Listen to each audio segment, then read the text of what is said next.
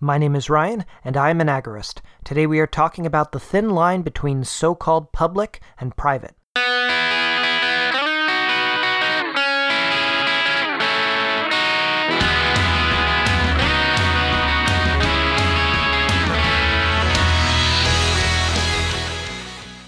One of my favorite journalists in the world is Glenn Greenwald.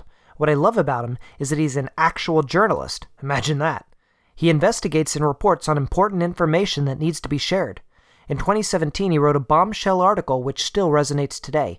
The title was, quote, "Facebook says it is deleting accounts at the direction of the U.S. and Israeli governments," end quote.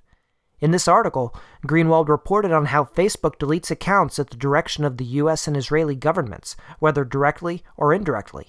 Yikes. These days, it's popular to criticize Facebook. They regularly ban people for sharing what they want to share. I just got off of a 30-day ban from Facebook for sharing something offensive in a thread that was about offensive things posted on the internet. But while criticism is common, so are defenses of Facebook. In libertarian circles, when you criticize Facebook, there's always somebody who pops up to say, "Yeah, but Facebook is a private company. If you don't like what they're doing, you should find another site." I don't necessarily disagree with that statement. But at the same time, I'm also not naive enough to think that it adequately describes the situation. Facebook, for better or for worse, has become a public forum. It's where we go to do everything from share family photos to argue over politics. Facebook has replaced whole businesses and websites. As the standard public forum for literally billions of people worldwide, it is more than fair to criticize Facebook when they censor speech and opinions. It is even more so when you remember what Glenn Greenwald reported. Facebook does not delete profiles in a vacuum. They are influenced by the same people who libertarians are the first to criticize. If the government decided that you weren't allowed to talk with your friends anymore, libertarians would be the first to say, "Hey, that's not okay!"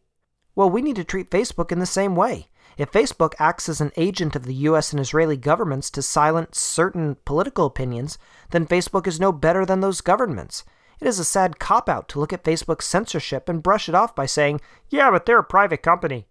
The reality is that even if Facebook wasn't doing this at the direction of governments, it would still be more than fair to excoriate them for their censorship efforts publicly. The desires of consumers drive the free market. A free market where consumers don't criticize companies isn't a free market at all. If businesses don't know what consumers want, then they can't adequately meet their needs.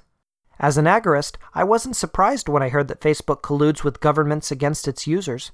I know that when it comes to my freedom, there is ultimately no difference between public and private groups. Anyone who tries to censor my speech and limit my freedom as an individual is worthy of criticism. I'm not going to just sit back and take it because a company is or isn't private. When we make the often arbitrary distinction between public and private groups, companies, whatever, we end up giving a pass to people who are worthy of criticism. And we do a disservice to the free market itself by not making our desires known. So, don't waste your time defending those who are actively trying to limit your freedom. For all you know, they might be colluding with the governments who you already hate so much. Do what you can to be most free, both online and in the so-called real world. Criticize those worthy of criticism and disassociate with them if necessary. It's your life to live and your choice to make. This is Techno-Agorist, episode 22.